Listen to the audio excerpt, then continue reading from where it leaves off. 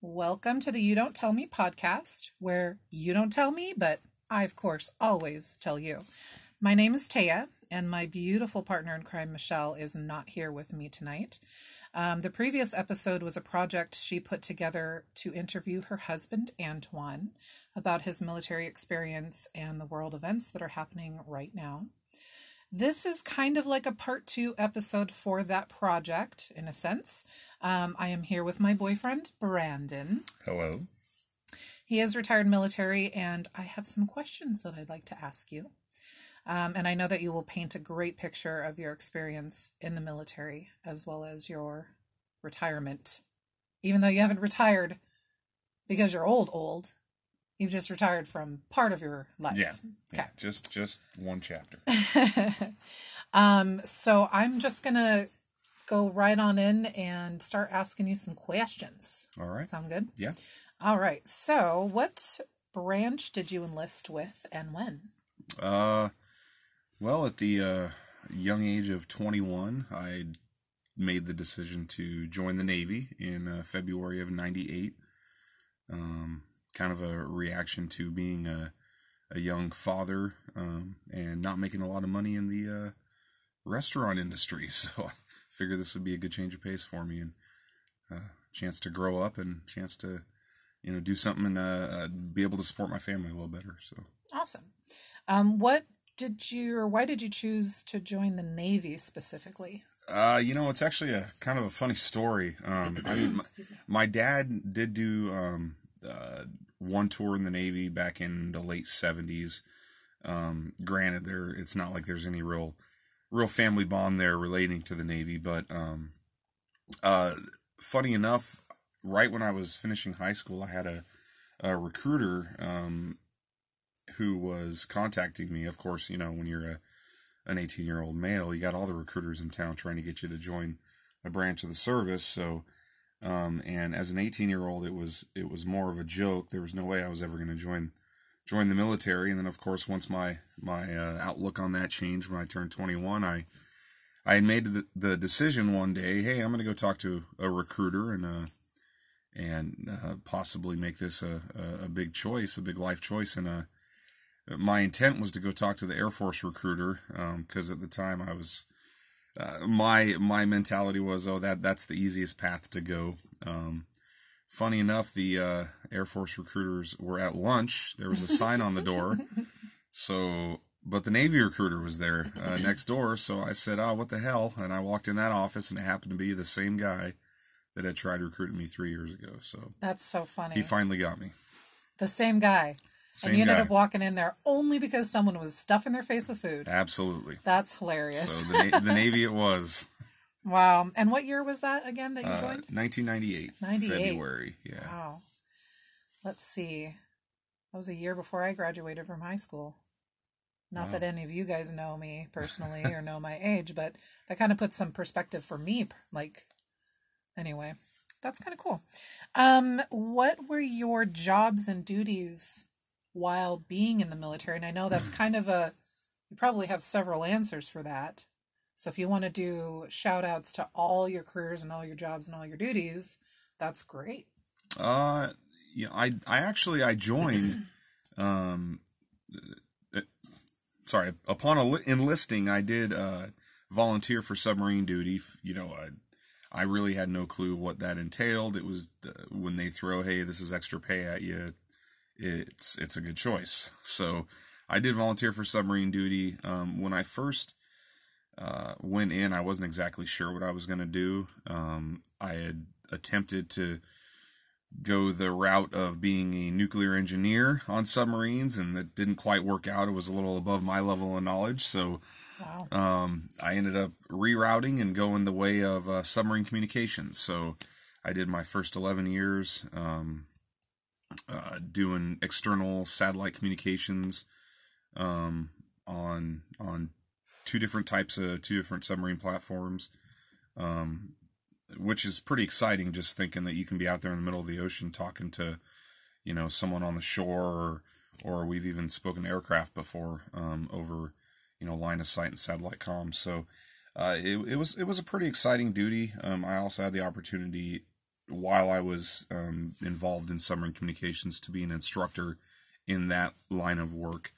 I did get to a point after 11 years of doing that I wanted a little change of pace, and I got a taste of career counseling in the Navy, which I found interesting, and it gave me an opportunity to focus on helping people. And I learned that when your job is helping people, it's extremely gratifying. So I was able at my shortly after 11-year point to convert over to become a Navy counselor, and I spent my last 6 years in the Navy doing that. Wow, that's really cool. You said you were an instructor. Yeah. Did you teach classes about anything specific? Yeah, actually, I was an instructor up at the submarine training facility up here in Bangor, Washington, and mainly I taught classes on the introductory level classes for submarine communications. You have like when sailors are first coming into the Navy, they finish boot camp, and then they go to their first training course, which will generally be just an introduction to what they're going to be doing when they get out to the fleet. So it was those junior sailors that I would teach, and I also would run the laboratory environment where we actually had a mock-up submarine radio room, and we would run the students through different scenarios to kind of give them a feel of what they're going to experience when they're out there at sea doing that same thing. So, let's see. Hold, please. My apologies. As we reject a phone call. Yeah. And put my phone on silent. Michelle and I think it was our very first episode where her phone kept getting blown up from one of her kids' grandpas. And we just thought it was the funniest thing. We were like, just stop calling. But anyway, no, it's fine. So what was, out of all of those jobs or duties, careers within your career, out of all of those, what was the most exciting job that you had? As much as I loved the aspect later in my career and being able to finish my career out helping young sailors, and there is a lot of personal gratification in that. It would be impossible to say that that's more exciting than some of the stuff that we did while I was working in a submarine radio room, because just the types of operations you get to do, knowing how many different types of other outside entities you're working with, the importance of it, just how intricate some of those satellite communication circuits are. There's and just knowing what we're doing, and obviously the submarine force, we consider ourselves tip of the spear. So I would have to say that being on deployment, working with a Navy battle group, a carrier battle group, and doing communications, which ultimately are part of a mission. I think to me that was the most exciting time that I had. That's really cool. I can't imagine even being in a submarine, let alone a radio room inside a submarine, inside the water. That's crazy. It takes a very special human being to be able to be in one of those tubes. Yeah, I can't really imagine it much anymore. I don't think I'd want to deploy on one right now, but yeah, those days have gone. What was the worst job that you had? The one you disliked the most? And of course, not to say that it's not important or anything, but everybody has their favorites and not so much. I mean, obviously when you first, I would say your first couple years in the Navy, and I'm sure this goes with any branch of the military, your first 2 or 3 years, especially once you get out of your initial training command and you get to your first deployable platform, whether it be a ship or an air unit or whatever brand whatever specialty that you decide to choose, your first couple of years you really have to kind of to put it in a layman's terms, you got to earn your stripes, and you got to kind of do your time. There's a lot of qualifications, regardless of what your Navy rating is. There's a lot of different things you're gonna have to learn, and you have to qualify to do all these different types of jobs. So For me, it was more or less when I was my first year on my first submarine, where I wasn't as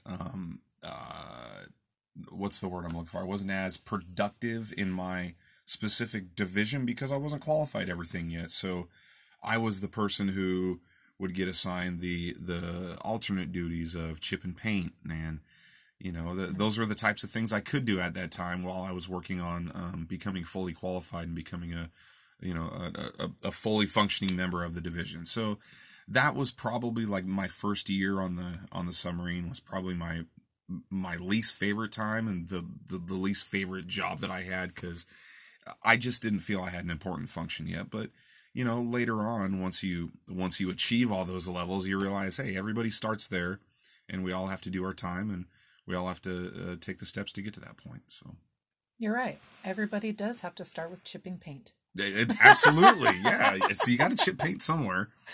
I know that we've discussed you working on submarines, but can you explain a little bit deeper on the type of ships that you did serve on, and maybe the names, if you're allowed to say that? Yeah. So my first boat was, funny enough, the USS Olympia. And little story about that, when we were finishing up my A school in Connecticut, so we had, 21 people graduating in my A school class, and we were all submarine communications types, and we were getting ready to go out to the fleet. So the way they do it is they send you, you have 21 people graduating, they send you 21 boats who have positions open for people, for radiomen, and basically we got to pick in order of how we graduated and how we ranked in the class. So I ended up being 5th out of 21, and when they were writing the boats on the board, one of the boats was the USS Olympia, and I was like, wow, how funny! I'm from Olympia. How cool would that be? I graduated from Olympia High School. How cool would that be if I was able to get on this boat? And unfortunately, the number 3 guy picked the boat, and so I ended up getting a boat out of San Diego. Well, I had done some discussion with this guy, and asked him, hey, I basically explained the circumstances to him, and long story short, I talked this guy into trading with me. So I don't know how I did it, but so he ended up going to San Diego, and I ended up getting the USS Olympia out of Pearl Harbor, Hawaii. So he gave up Hawaii? Yeah. Funny enough, I don't. San Diego's pretty cool, but I don't think his wife was too happy about that. But hey, what's done is done. So. Oh my God, that's hilarious. Yeah. Maybe he was scared of you because of your size. I don't know. He was only about 5'10", but. And this man Brandon is 6'4", so I was pretty skinny back then. Yeah, so USS Olympia, that SSN 717, that's their whole number, and they're actually decommissioning this year. Cool enough. But that was my first boat. They are a second flight fast attack submarine. Basically, their 688 class, which is the Los Angeles class. What that means is the USS Los Angeles was the first submarine of that class, hull number 688. But USS Olympia, hull number 717, keel was laid. The keel, basically, that's how they start building the ship. So they started building the ship in 1984, and I believe it was commissioned in 85, or actually they might have started in 83, commissioned 84. I think that's what it was. But yeah, she was a good ship, and or good boat. We call them boats. And did 2 deployments on the Olympia, along with several other, Eastern Pacific deployments, which are generally about 1 or 2 months long. So, wow. Yeah. So after that, I went to the training command, and then I did a short tour on the USS Ohio. That's a SSGN, a guided missile nuclear submarine stationed here out of Bangor, Washington.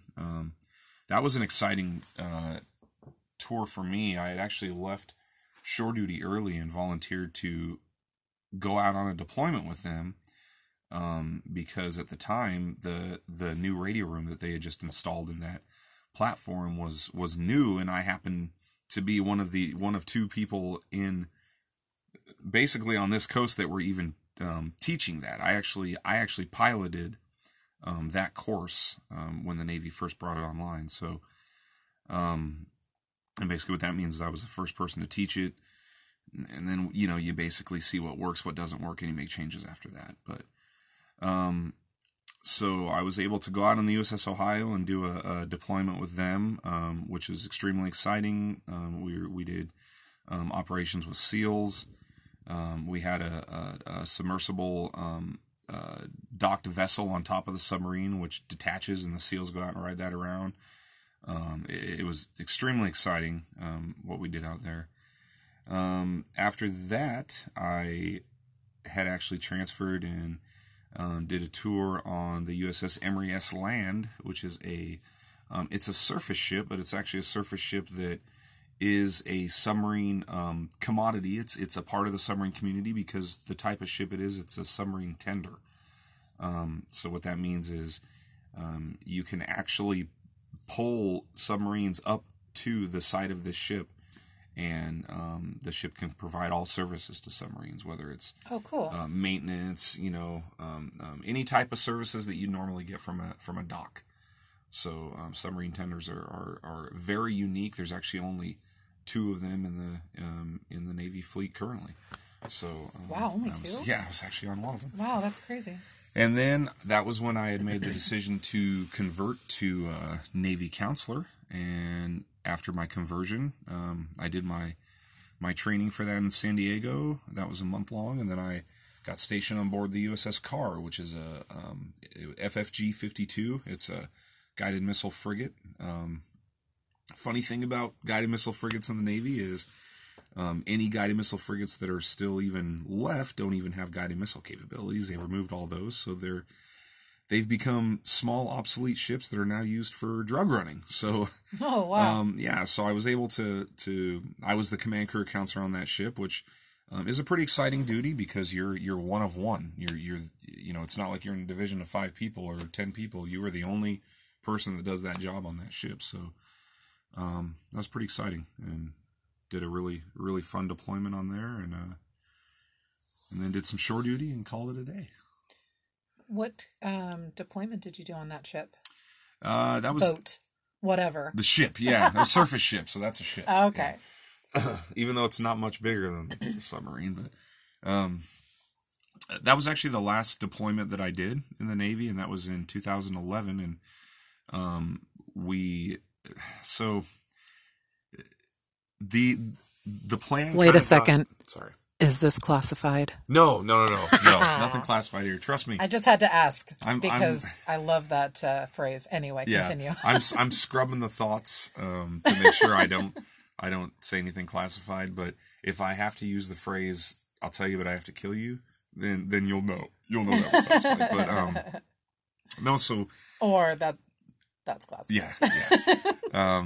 So this deployment, it ended up being more of a diplomatic cruise. What that means is we were tasked with going to the Baltic Sea and pulling into pretty much every country in the Baltic Sea and having diplomatic type get-togethers. I can't talk. Excuse me. Get-togethers with some of their higher ranking officials. So basically, we left Norfolk. We started out going to Russia. Spent some time there. Then we hit the Baltic Sea. Like I said, hit pretty much every country except for Sweden is about one of the ones I can think of that we didn't go to. But we did a tour of the Baltic, pulled into a lot of ports, met a lot of really cool people, was able to, I know at least in Lithuania and Poland, we were able to take tours of some of the Navy ships that they have. Which was extremely exciting to see, the differences between theirs and their capabilities and ours. And we actually, after that, we left the Baltic Sea. We spent 19 days in the Arctic Circle, which was amazing because, of course, every night, I got to go out on the flight deck and see the Northern Lights, also known as the Auroras Borealis, if I pronounce that correctly. I just can't believe that you've seen the Northern Lights. Yeah, That's amazing. That was great. And insert jealousy. Yeah, and I'll tell you what I even found more amazing than the Northern Lights is when you're at nighttime, we have these big security lights which shine down on the water. And that protects us from swimmer attacks and stuff. And the water up in... Was that classified? No. Continue. So we're up in northern Norway, which is still in the Arctic Circle, but the water is so clear that at nighttime when the security lights are shining on the water, you see these massive northern pike that are probably 2 or 3 feet long, just swimming around the ship. And we actually had one of the guys on the ship take a fishing pole out and catch one and cooked it right on the pier. It was pretty badass. Wow, crazy. After that, we actually got rerouted, and then we ended up going down to South America, and we did drug running, basically chasing drug running boats. Did that for about a month and a half, and we were actually able to intercept and board and capture 2 different boats that were stocked full of cocaine. Holy shit! We did our part for the battle against drugs. Wow. Yeah. Well, thank you for your service, sir. I do what I can. Let's see here. I know that we don't have too much time left, so we'll just push through these next few questions. Would you say that was your favorite deployment? Absolutely. Absolutely. That absolutely was my favorite deployment. Real quickly, if you can, rattle off everywhere you've been stationed. 1, 2, 3, go. Okay. Wow. So left boot camp, which was Chicago, right? Or Great Lakes, Illinois. First place was Orlando. Then I went to Charleston, South Carolina. Then I went to Groton, Connecticut. Then I went to Pearl Harbor, Hawaii. Then I went to Kings Bay, Georgia. Then I was in Bangor, Washington. Then I was in Norfolk, Virginia. Then I was back in Groton, Connecticut. And that was the last place. And now you're back here. Now I'm here. Olympia, Washington. Because I love Washington. Well, first you did a little pit stop in Bremerton, but we don't need to talk about that. Oh, yeah. Well, yeah. I moved back to Washington, moved to Bremerton. That didn't work out. Finally was able to come down to Thurston County where I wanted to be. Yeah, exactly. Yes. And that's where you met me. That's where I met you. Yeah, and that's the most important part of the Most story, important. folks. Absolutely. Anyway, just kidding. So how many total years did you serve in the Navy? Just shy of 17. Okay. And what month and year did you retire? May of 2014. You've been out for a little while now. Yeah. Time flies. It does. When you're not having fun. Well, yeah. I'm sure some of it was fun. Yeah. When you met me. Oh, yeah. Was it easy finding work after retirement, or did you face some difficulty with that? Honestly, finding work was not hard. I think for me, I was real, it was real specific what I didn't want to do. Saying that, what I mean by that is when you get out of the Navy especially, there's always going to be opportunities really at Navy shipyards or, working for some sort of entity that works with the Navy or with the government, in that sense. And I really wanted nothing to do with that. So, I made every effort to avoid that, which maybe made it a little more difficult for me. Because I was kind of looking outside of my scope. But at the end of the day, just having those leadership qualities on my resume and the education that I was able to attain, I think I was able to set myself up good while I was in the Navy to be able to get out and find employment. And in the 5 years I've been out, I've done nothing but improve in my employment. I'm now finally to a place where I feel like I have a really good job. So. Awesome. What jobs, you don't have to list them all, but what types of jobs did you work post-retirement? It was pretty much... Up until now. Pretty much retail management. I started out doing about 3 years of retail management, grocery, and then a newspaper that I worked for. And then after that, I was finally able to get my foot in the door, state work, is where I'm at now. Did 20 months with one state agency, the Liquor and Cannabis Board, and now I'm a supervisor at the Department of Licensing. That's awesome. How hard was it to adjust from a military attitude to a civilian attitude? And do you still have difficulty with the adjustment? To me, that was probably one of the most daunting tasks because, there's a certain way, especially as a leader or just as a person that you kind of act and you carry yourself in the military. And I'm not to say you act in a bad way, but there's just a different way you can carry yourself, and it's not necessarily looked down upon. Certain ways that you interact with your coworkers in stressful times. There's different ways that you might act where, and for me, coming into the the civilian world, and especially when I got to the state environment, I really had to learn to tone down my communication style. Obviously, try to curb some of my frustrations and remember that, some of the people that I'm working around now, they've never been in that environment. So they've never had to deal with a lot of those stressful things that might make people, act a little different. So, really just learning how to communicate better with people, understanding that once you're no longer in the military and you're out in the real world, you are going to see a way more varying types of people. You have to understand that that inclusiveness is important. You're no longer in that bubble of, hey, we're all sailors. Well, now we're all humans. So it's and the other thing is really learning to slow down my thinking.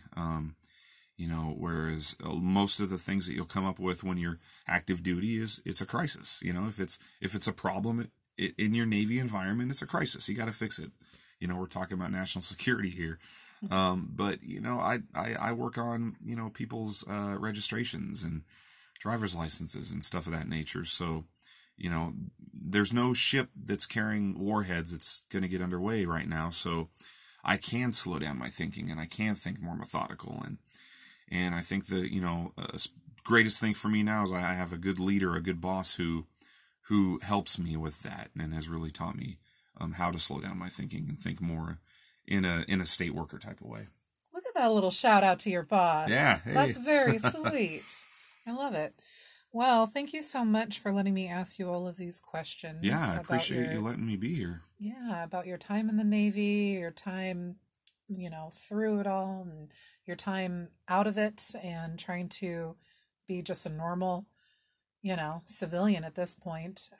Really appreciate you explaining all those things. One thing that I forgot to ask that was kind of near the middle, out of all of the state and cities that you were stationed, which one was your favorite place to live? Obviously I'm biased to Washington, so I could say, when I was stationed here, but I don't like Kitsap County. So, I'd be dumb if I didn't say the 4 years I lived in Hawaii were amazing. Oh, yeah, for sure. How can you say that wasn't amazing? It's Hawaii. Yeah. I was ready to leave because it's an island, but I'd like to go back and vacation. Yeah. So awesome. It's got to be Hawaii. Awesome. All right. There was one more question that I wanted to ask you. How deep can a submarine go? If I told you, I'd have to kill you. You were supposed to say that's classified. That's classified. Anyway. Yeah. Now I'm not satisfied. But no, seriously, thank you so much. Yeah, I appreciate you and I love you. And I love you too. And thank you for listening to the You Don't Tell Me podcast, where you don't tell me, but I fucking tell you. And she does. And I definitely do. Hopefully Michelle and I will reunite for the next episode because I miss her oh so much. And we will chat at you next time. Good night. Bye. Bye.